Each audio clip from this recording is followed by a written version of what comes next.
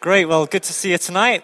I'm Dan, I'm one of the leaders here, and just want to say, if you give to Kings, just want to say thanks so much for your generosity.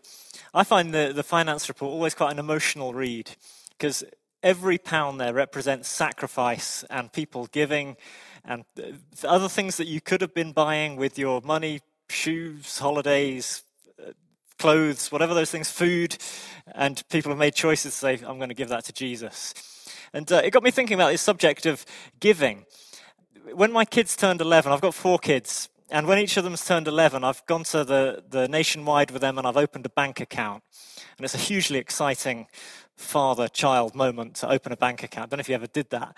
And here's the thing. So you went through all the process and we opened the bank account and they get their little debit card through the post, which they're dead excited about. First debit card.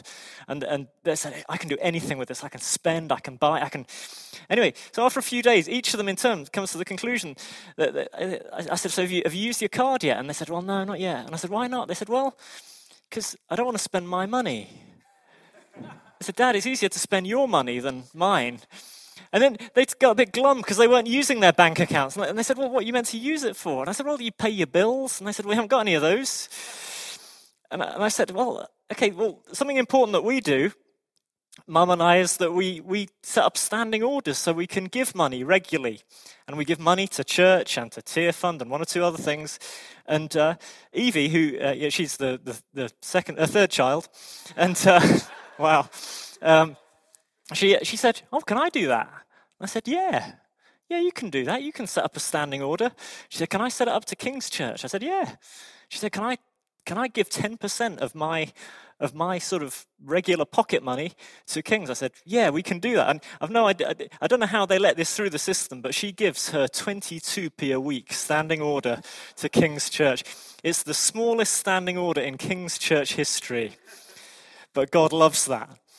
And anyway, it got me thinking about this thing of, we don't often teach giving. Sometimes when we talk about giving, what we're really talking about is fundraising. You hear a big vision preach and you hear somebody say, we need X amount of money, please would you dig deep in your pockets and give what you can.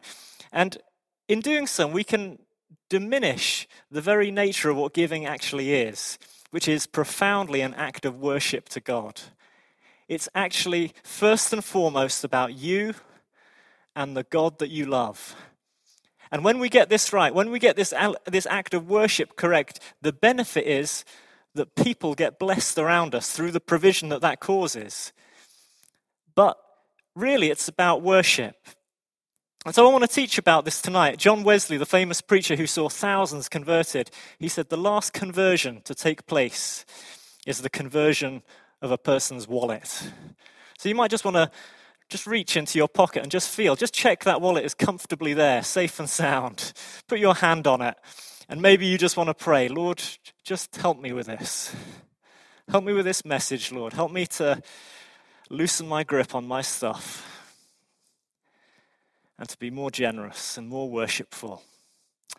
Amen. So what I want to do tonight, just for these remaining minutes we have together, I just want to give you a bit of an overview of giving in the Bible, just so that you can feel better taught in this area and so that you can excel in this wonderful gift of generosity. So we're going to go right through the Bible. You ready for that? Great. You're a tough crowd tonight. Chris was saying some great things, and you were just like, nah. Anyway, first story in the Bible that we read about giving is the story of Cain and Abel. And Cain and Abel were 2 brothers and they brought offerings to God. And Cain was a farmer and he brought vegetables. And Abel was also a farmer and he brought his finest flock, his lambs, the firstborn of his flock, the Bible says. And I know that wonky veg are back in fashion these days, but it says about Cain's offering that God wasn't pleased with it. Whereas it says about Abel's offering, this finest of his flock that he gave, it says God was pleased with that. That tells us something straight away about God and about giving. It's this, that it matters. It matters how we give. God isn't just okay with us throwing a few coins at him now and again and expecting that's going to... He wants our very best in this area. The second time we come across giving is in Genesis chapter 14. In Genesis 12, God calls Abraham to follow him. And it's a bit of a family soap opera, the story of Abraham. The first 2 chapters are just really messy business. In fact, in chapter 14, his cousin Lot gets kidnapped by some local tribes. And somebody tells Abraham, and Abraham mounts a rescue mission. And he goes with a few hundred people and he rescues Lot. And in doing so, he rescues a load of other people that have been kidnapped and all of their stuff that's been seized. And he brings it back. And he rescues Lot and he brings back all the stuff and restores it back to the original tribes who it belonged to. And then this strange guy turns up called Melchizedek. If you could put the next slide up, please. We don't know anything about this guy except it says in Hebrews 7 that he was like a prefigurement of Christ. But it says this, Melchizedek, king of Salem, brought out bread and wine. He was priest of God Most High, and he blessed Abraham, saying, Blessed be Abraham by God Most High, creator of heaven and earth, and praise be to God Most High, who delivered your enemies into your hand. And Abraham gave him 1/10 of everything. All of the stuff he'd got, Abraham gave him 1/10. And it was in response to Melchizedek making these 2 comments. First of all, he blessed him. And then he pointed out that this great victory that had happened, he said, you know, Abraham, God did that. God did it. God brought it about. He was the one who made it happen. Lest Abraham thought it was because of his superior fighting skills. He said, no, this is the victory that God brought about. And so Abraham recognizes it. He said, God's blessed me and he's brought victory in my life. Therefore, I'm going to honor him by giving him 1/10 of everything. In fact, he actually gave the other 90% back to its original owner, so he didn't really come off with anything in that whole transaction. But this is how Abraham honored God with 1/10. The same thing happened with Jacob in Genesis chapter 28. He says to God, I'll give you 1/10. So this idea of 1/10, it predated the law where the idea of tithing or tenthing becomes more understood.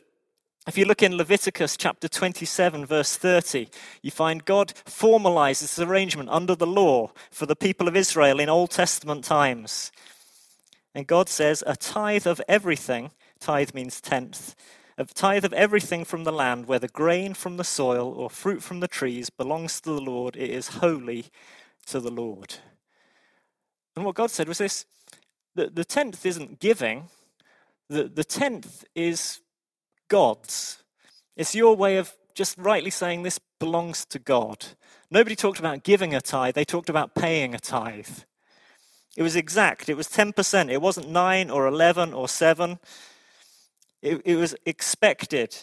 In Malachi chapter 3, God talks to the people of Israel about bringing the whole tithe into the storehouse. In fact, it might interest you to know that in Old Testament times, there were 3 different tithes that the people of Israel were told to pay by God. The first was a tithe for the Levites. You can read about this in Numbers 18, verse 21, which was to pay for the work of the temple and the priests who worked there, who didn't have any land or places of their own where they could farm or make any kind of income. So the other tribes were expected to give their 1/10 to make sure that the tribes of Levi were cared for. The second tithe that they paid was towards festivals. It was towards paying for them and their families and their households and their servants to be able to make trips to Jerusalem for Passover and the Feast of Tabernacles when required, because that was part of their tradition. It was part of the Jewish way of life to go and worship at Jerusalem. And God said, set money aside so that when you need to go and make these trips, you're not found short. And you read about that in Deuteronomy 12, 17, and 18. You could call it a holiday fund. It was kind of like that, equivalent in their culture in that time. And then there was a third tithe. It was a 3-yearly tithe to be paid for the poor, the orphans, and the widows, and the foreigners. Deuteronomy 26, verse 12 says, set aside 1/10 of all your produce in the 3rd year, the year of the tithe. You shall give it to the Levite, the foreigner, the fatherless, and the widow, that they may eat in your towns and be satisfied. So, anybody good at maths here? No, that's a shame. Okay, moving on. No, so what have we got? 10% plus 10% is 20%, and then 10% every 3 years. What's that on average per year? Yeah, so we've got 23.333% of an Israelite's kind of income every year being paid into this tithing thing. Now, you think, well, that sounds a bit of a steep thing. Well, on top of that was the voluntary offerings as well. So the most famous of these is in Exodus chapter 35, where on top of all of that tithing, Moses said to the people of Israel, he said, we're going to build a tabernacle for God, the meeting place, where God was going to come and dwell with his people. And he said, we need materials. We need gold and silver and yarn and all of these things to build it.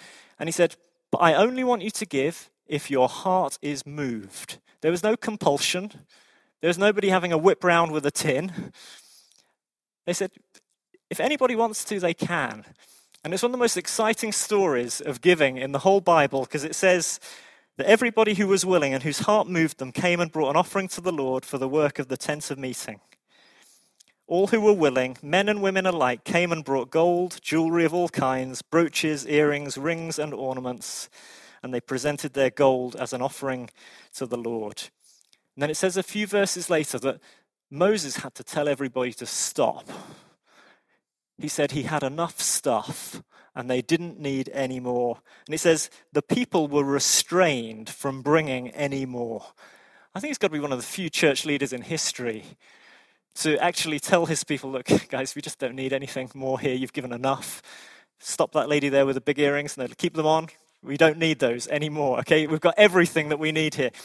It was a remarkable season of grace where they began to give voluntarily as well as what was expected of them.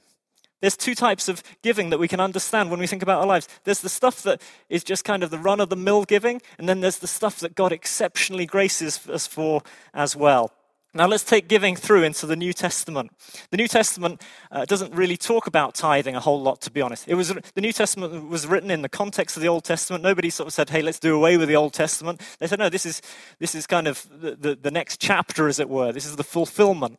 So people in the New Testament would have been very familiar with the teaching of the Old Testament. But let me ask you this question to help us sort of dig into this. Which is better, the Old Covenant or the New Covenant? The New. I think we're pretty unanimous on that. The New is good. The New is better. In fact, could you put up the Hebrew scripture, please, the next one? It says, in fact, the ministry Jesus has received is as superior to theirs as the covenant of which he is mediator is superior. Say superior. Superior to the old one, since the new covenant is established on better, say better promises. Superior and better. Old covenant, you sin, you get stoned, you get punished. New covenant, you receive forgiveness and grace and mercy, and nothing can separate you from the love of God. It's a remarkably superior covenant. And if we were to summarize, what's the old covenant about and what's the new covenant about? You'd say, well, the old covenant, it's about doing. If you obey God, God will bless you. In fact, he said that about tithing. He said, if you bring the tithe into the storehouse, God will bless you. It's about the obedience of you producing the blessing of God. What's the new covenant about? It's about not the obedience of you, it's about the obedience of Jesus producing the blessing of God in your life. Isn't that an exciting thought? Not my obedience producing God's blessing, but his obedience. How good was Jesus' obedience? Perfect. You're getting into this now. I like it. He became obedient to death on a cross. He followed the Father's will perfectly, and in doing so, he produced the blessing of God in your life. Do you know the Bible says that you've been blessed with every spiritual blessing in Christ? Not because of anything you'll ever do, but because of Jesus. Isn't that wonderful that the grace of God is poured out in your life because of him, not because of you? Now, sometimes we can get into a funny place with this in terms of giving. You say, well, so if you're saying that you don't have to tithe anymore, then does that mean I shouldn't or I won't? Or let me ask you another question. Wouldn't it be a strange thing, right? If you're a brand new Christian and you got your Bible out and you started just reading a few verses, and then a more mature Christian came up and said, oh no, you don't need to do that anymore. You don't need to read your Bible because it's all by grace. You think, oh, okay, put my Bible down then. And then you think, I'm just going to pray. And then somebody pats you on the shoulder and says, oh no, we don't pray around here. We don't do praying in this church because it's grace. God loves us without praying. And you think, oh, okay, funny kind of church this is. And then you start to sing a worship song. Somebody says, oh no, we don't sing here. We don't need to sing. Because, we don't need to do that because God loves us anyway as we are. You think, well, what exactly am I meant to do with my life? If it's all just because God loves me and I don't have to do anything. And the answer would be, well, all of these things are a means of God's grace to us. When we pray, when we read the word, when we sing in worship, when we gather together in community, and all of these things are wonderful gifts of God from us by which he ministers his grace to us. Giving is exactly the same. When we give, God fills us with his power and his grace. It's a means of us positioning ourselves to receive from him. Back in 1983, the law in the UK changed. I know most of you here weren't alive in 1983, but the big law that changed that year was clunk click. Seatbelts were made mandatory for drivers and passengers in their cars. Good thing or bad thing? It was good, wasn't it? You look back and you think, did we really let people drive at 70 miles an hour without seatbelts on motorways? Yeah, we did. Now, let's just imagine in a moment of madness in the UK Parliament, not that moments of madness ever happen in the UK Parliament, but let's just imagine tomorrow they overturn that whole seatbelt law, say we don't need it anymore, freedom to the people. And tomorrow morning you jumped in your car if you have one or as a passenger. What would you do? You'd still put your seatbelt on, wouldn't you? Think, well, this is just sensible. This is just right. So when we talk about some stuff like giving, like tithing, we don't just throw it off because you think, well, that's just old covenant. That's old. We say, no, this is sensible. This is a way of positioning ourselves in order to make ourselves generous people, to position ourselves to receive the grace of God. When you left home, I'm pretty sure most of you kept brushing your teeth, even though your mum wasn't there to tell you to do it. Now, if what I'm saying is true, if this new covenant of grace is so far superior to the old covenant, then we should expect when we read the New Testament that we just see giving going viral in a way that we've never seen it before in the Old Testament. Would that be true? Would we expect that? I think we would. Let's look in Acts chapter 2, verse 44 to see if that happened. So this is the early church in Jerusalem. It says, all the believers were together and had everything in common. They sold property and possessions to give to anyone who had need. There were many, many thousands of refugees in Jerusalem at that time. People who had come for Passover, become Christians, couldn't return home, were wanting to learn about their new Christian faith, and they had genuine needs. The people of God, that church, that 120 believers, they said, move in with us. They shared their property. They sold their property and possessions to give to anyone who had need. Let's go look at the next one. Acts 4, verse 32. All the believers were one in heart and mind. No one claimed any of their possessions was their own, but they shared everything they had. Wow. What a time to be alive. God's grace was so powerfully at work in them all that there were no needy persons among them. For from time to time, those who owned land or houses sold them, brought the money from the sales, and put it at the apostles' feet, and it was distributed to anyone who had need. Do you ever find yourselves in a Christian meeting sometimes where there's a moment in worship and somebody stands up the front and they say, this is just such a powerful moment right now? Do you ever have that? And maybe you've had a tough day at work or something, but you're sitting there thinking, I'm not feeling it. You ever had that? This might be powerful for somebody. I want you to see in this verse the powerful evidence of God's grace was very, very practical. There was no needy persons among them because people kept selling their stuff and sharing it with everybody. The grace of God went viral in the early church. And you see throughout the rest of the New Testament many, many principles about giving. And I just want to leave you tonight with 8 simple principles about grace-filled giving so that you can begin to step into these things in your life and see the grace of God evidenced through you. So I'm going to go quite quick through these. Here's the first one. Give generously. In Matthew 26, in fact, do you know there's only one story in the Gospels that Jesus says, this must be written down and told to the whole world? Do you know what it was? It was the story of a lady breaking a jar of perfume worth a year's wages and pouring it all over his feet as an act of worship. And he said, this is the one I want to get told everywhere. Jesus loves generosity, and he wants you and I to be generous people. Here's the second one.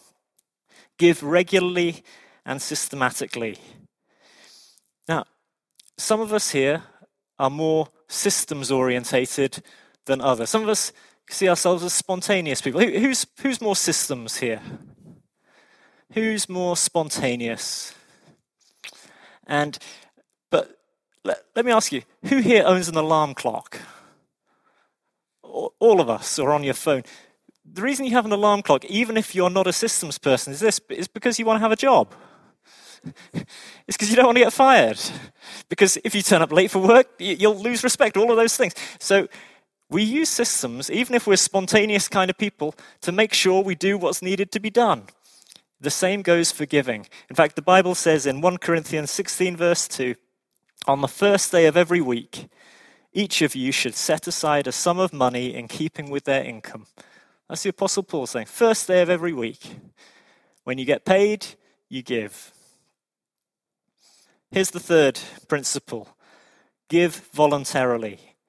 2 Corinthians 9 verse 7. Each one of you should give what they have decided in their heart to give, not reluctantly or under compulsion. Wow. This guy's a terrible fundraiser, isn't he? I mean, most fundraisers, they pile on the guilt and the pressure, but Paul says, no guilt, no pressure, not reluctantly, not under compulsion.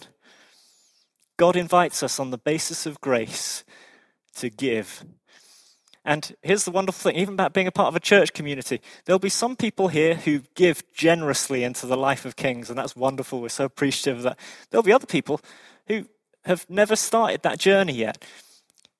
We don't pay for entry. We don't charge to come. It's not like you can't drink the coffee if you don't give. Because actually, Jesus invites us all on the basis of grace. All these facilities, all of these services are open for free to anybody who wants to come along. We're not saying you must pay. In fact, I came across some really old accounts for this church building from 150 years ago. We found them in an attic somewhere. And they used to charge people for their seats. Pew rents, they called it. And they actually made as much money on the pew rents as they did from people giving. Now, I don't believe that's the principle of grace giving. Grace giving says, give, but not reluctantly or under a compulsion. And he's not saying don't give unless you feel like it. What he's saying is this, that be motivated by grace, not pressure. Fourthly, give joyfully. 2 Corinthians 9:7 says God loves a cheerful giver. He loves it when we give cheerfully. Why does giving make us cheerful? Well, here's some good reasons that when we give, we're investing in the stuff that really matters for all of eternity. When we give, we're responding to prayers being prayed around the world by Christians for their needs to be met. And your heart is being stirred because of somebody else's prayer somewhere. We find joy in giving because we feel part of this bigger thing called the kingdom of God and the church of Jesus. And it makes us feel like a part. We have joy because we know that joy of what it is to meet other people's needs. In fact, Jesus said it is more blessed to give than to receive. Here's the fifth thing. We give worshipfully. In Acts chapter 10 at the house of Cornelius, Cornelius is told, your prayers and gifts to the poor have come as a memorial before God. God notices when we give our stuff. It's worship to him. It's worship to him. Here's the sixth one. Give proportionately. 1 Corinthians 16 verse 2 says, give in keeping with your income. Tithing is proportionate in a sense, but 10% of a very low-paid job, that's a huge amount to give away. 10% if you're a millionaire is quite an easy sum to give away. Do you know, Jesus is more interested in what we keep than in what we give. In fact, he recognized that a widow who gave 2 copper coins gave far more than the guy who put in bundles of banknotes next to her, because she gave all she had and he gave just a little part of what he had. Give proportionately to how God has blessed you. Seventhly, give sacrificially. 2 Corinthians 8, Paul tells a story of some churches, poverty-stricken churches in Macedonia. Yet they experienced the grace of God and said, we want to give. We want to give even though we don't have much. God loves it when we give, when we don't have much. Eighthly, and finally, give quietly. Matthew chapter 6, Jesus says, when you give, don't let your left hand know what your right hand's doing. When you give, don't do what the Pharisees do and announce it with trumpets. They used to give their money and then pay the trumpeter to tell everybody they'd given some money. Don't be like that. I think we're less prone to that in our culture. Right, here's the final point I want to make as we wrap up. This is all about the heart. It's our heart that gets fearful when it comes to giving. Because all of this sounds great. It all sounds great to talk about being generous and free with our stuff. Yet when the rubber hits the road, this is what we feel. If I'm generous with my stuff, if I give stuff away, I risk not having enough. I risk not having enough for myself, for my family, for presents I want to give. I risk not having enough for that holiday or those shoes or those clothes. And we can find ourselves fearful. Here's a verse to help us. Whoever sows sparingly reaps sparingly. Whoever sows generously will reap generously. This is what Jesus says. If you give a little, God will bless you a little. If you give a lot, God will bless you a lot. Now, it's up to him whether he wants us to bless us back with material wealth, or whether he wants to bless us in all sorts of other ways. In eternity, he'll certainly bless us in every single one of those ways, but he will never be outgiven by you and by me. Here's a picture of a vehicle I'd like to drive. This was invented by an American called R.G. Letourneau, and he invented these giant earth-moving machines. And in doing so, he made loads and loads of money. He made a huge profit. And he was a Christian, and he started in his career, and he used to faithfully give a tithe, 10% of his money to Christian ministries and churches. Over his life, he changed that to 90%. He gave God the 90%, and he lived off the 10%. And somebody asked him and said, so RG, tell us your principles for giving. And he came up with this great phrase, which I just love because he invented these massive mechanical shovels. He said, well, it's like this. I shovel out the money and God shovels it back to me. But God has a bigger shovel. This is what it's like when we give to God. He gives us back far and above more than we could ask or imagine. So tonight, I just want to invite you to give your hearts afresh to God, to give your money and your resources to him, knowing that actually it all belongs to him anyway because he's blessed you. And let's ask him to free up our grip on this so that we can be a blessing to those around us, but first and foremost to worship him.